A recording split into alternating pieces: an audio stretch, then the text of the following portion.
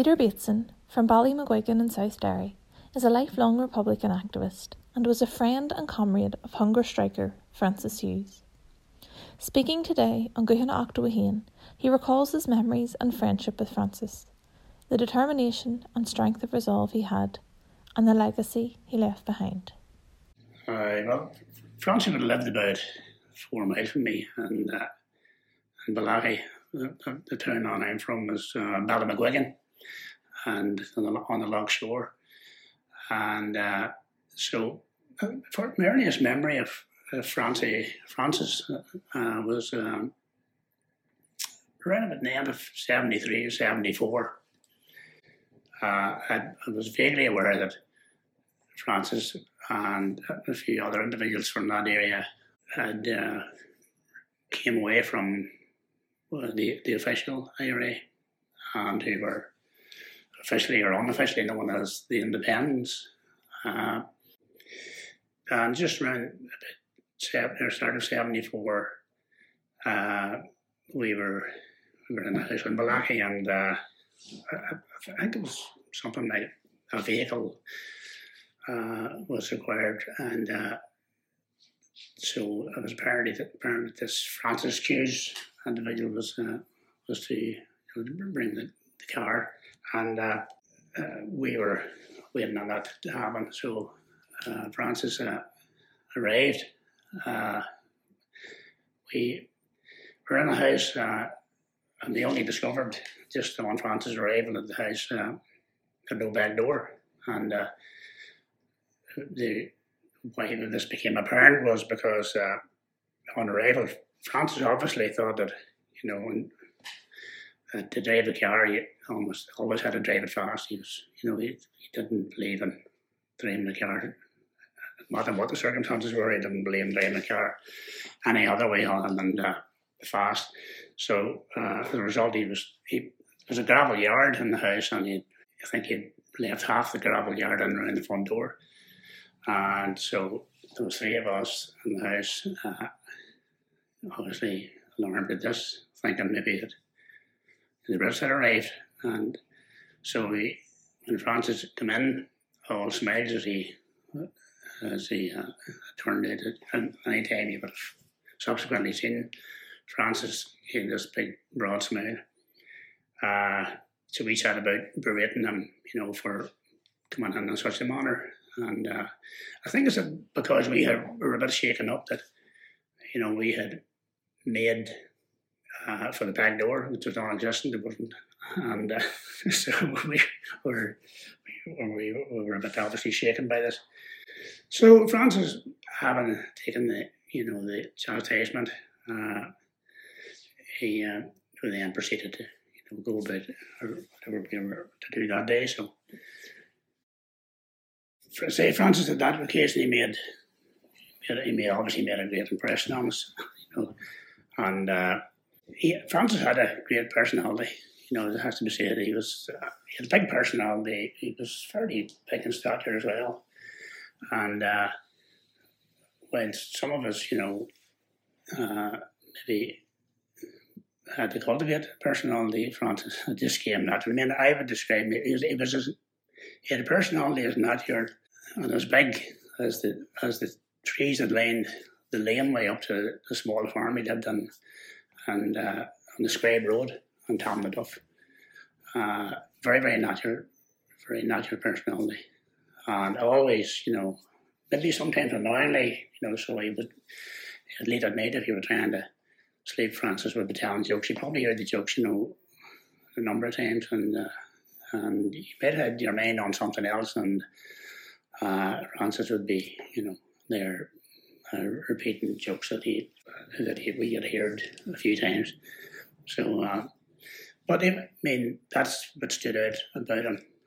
As I say, the background to it, that was probably moving well into 1974, and by that stage, just generally in terms of politically, we had saw the IRA leaderships and going into their second truce or ceasefire or negotiation, if you want to call it that. And so that set, there was a mindset, I think, among most of us that this was probably going to be a short enough. There wasn't going to be a long, protracted struggle. It was more likely to be fairly short, because within the space of from 1972-74, the British had shown some effort, some willingness to sit with the Irish leadership. So I think that's put a thought in our heads, and Francie Hughes said that we would be at the negotiating table, within a very short time. And I think that's what it was about. And when we would travel through South Derry at that time, if you were just going about your normal day of business, I mean, the British had brought the apparatus of war to South Derry. It wasn't Francis Hughes or those who moved with him that brought that apparatus, and that whole paraphernalia of war that they brought was designed obviously to subdue and to put us in our place. And it definitely, Francis Hughes wasn't the type of personality who he wasn't going to defer to anybody. Maybe he was a couple of years probably younger than most of us, the people who were on the move at the time. And maybe we had a thought that Francis should defer maybe to us, but he wasn't the type of personality who was going to show deference to anybody, and definitely not to, be subdued in the face of the brutality that was being meted out nightly and along the roads and in South Derry at that time.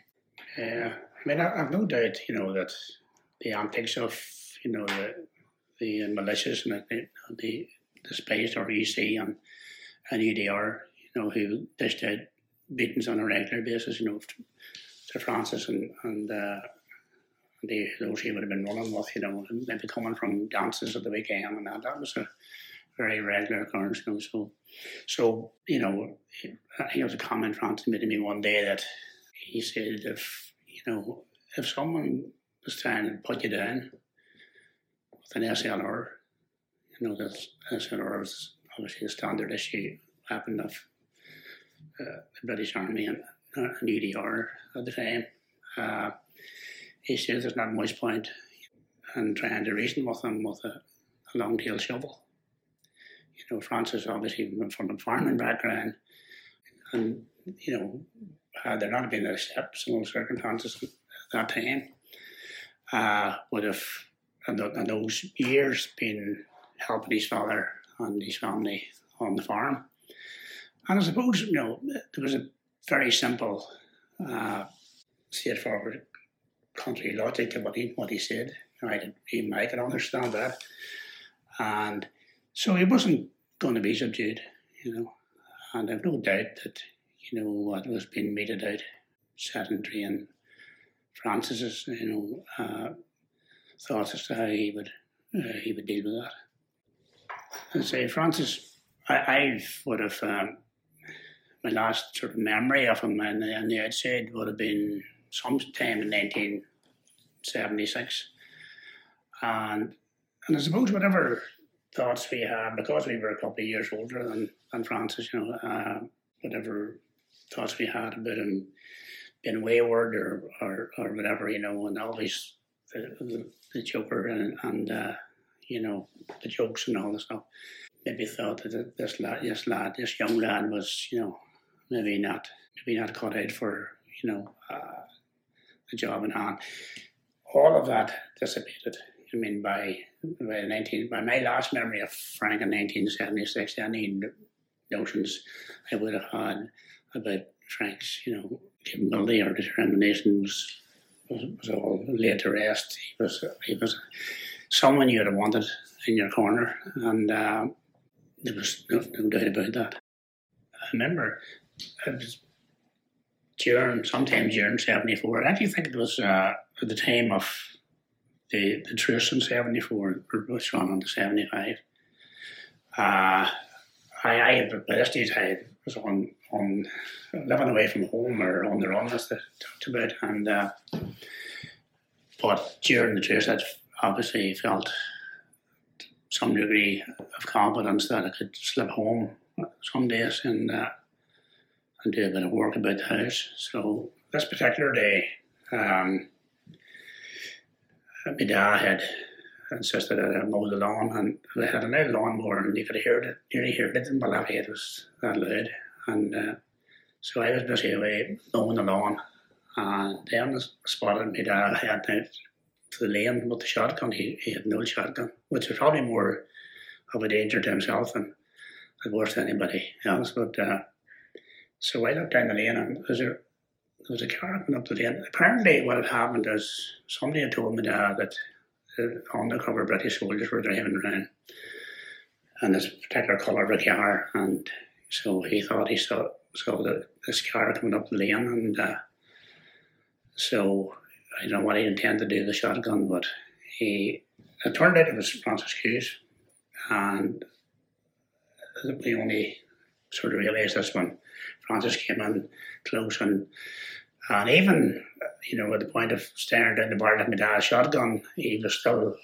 smiling, and he put the hand out the driver. He was driving the car himself, and he was head out the driver's door, and he was shouting, "Paddy, it's only me."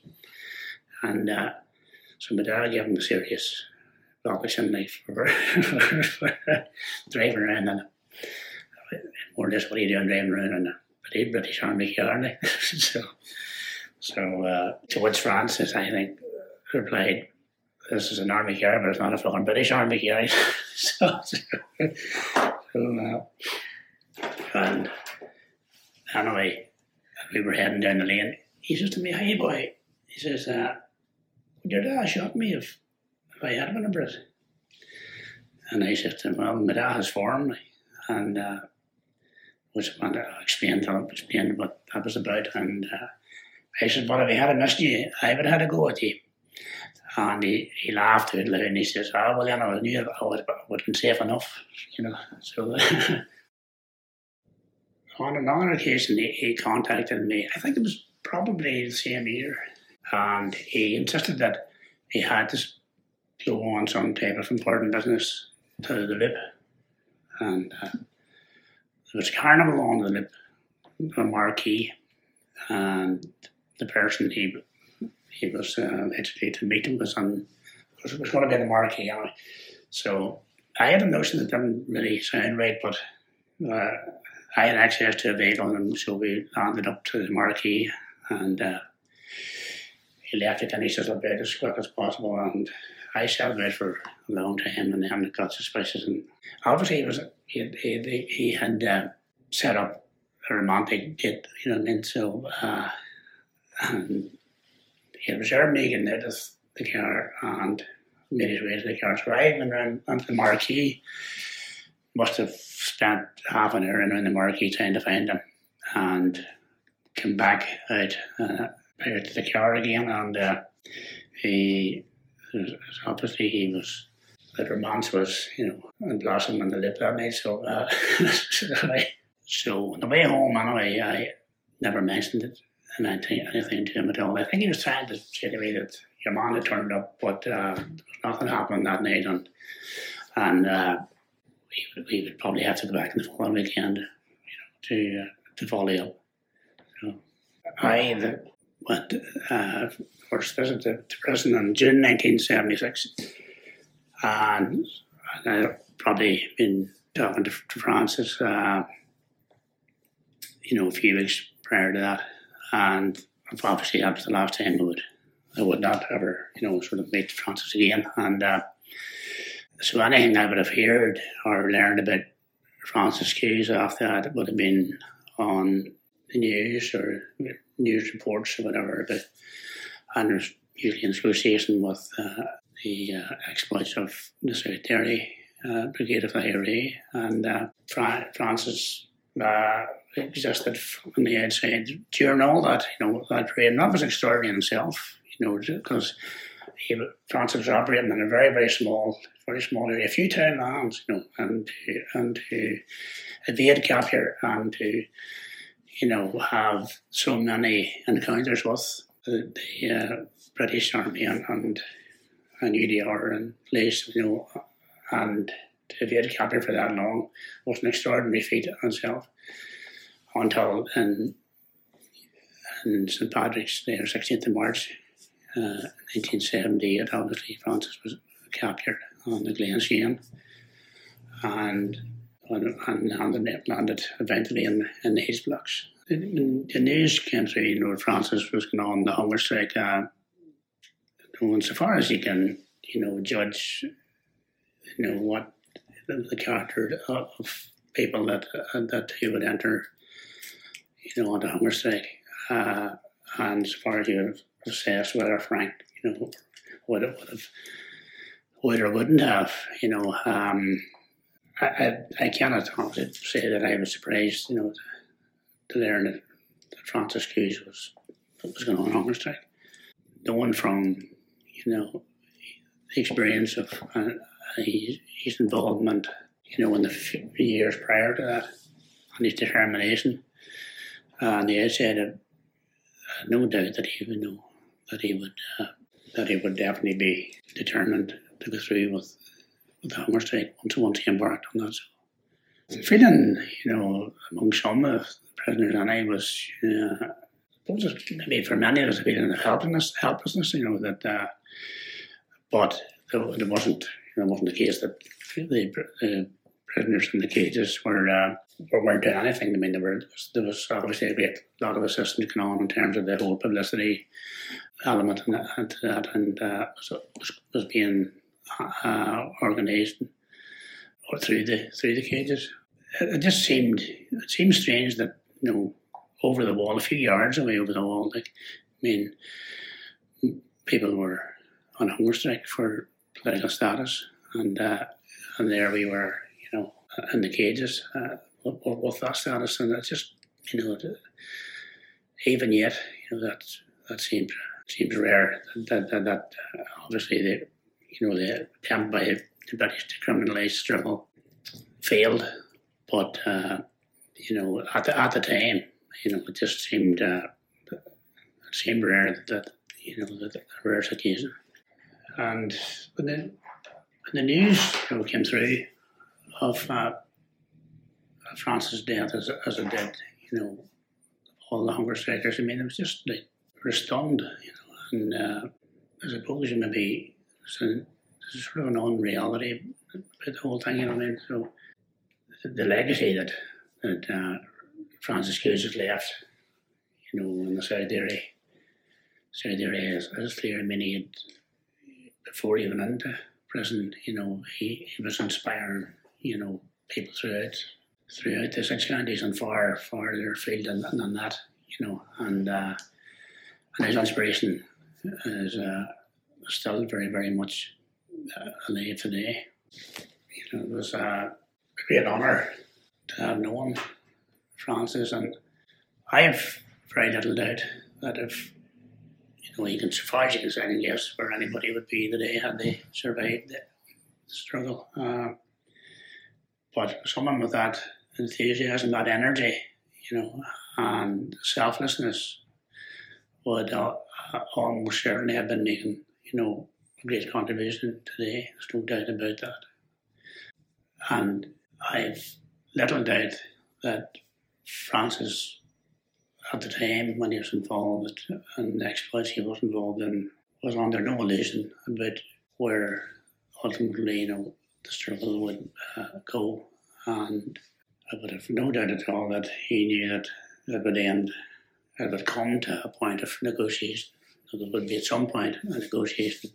And I say that thought process, that mindset would have been reinforced by the fact that by his time of his capture, the British government had sat down with Irish leaderships. Now, because obviously you can treat with some suspicion the British motives on those occasions, but there was no doubt about, in terms of Republican motives was to bring to an end as quickly as possible the conflict.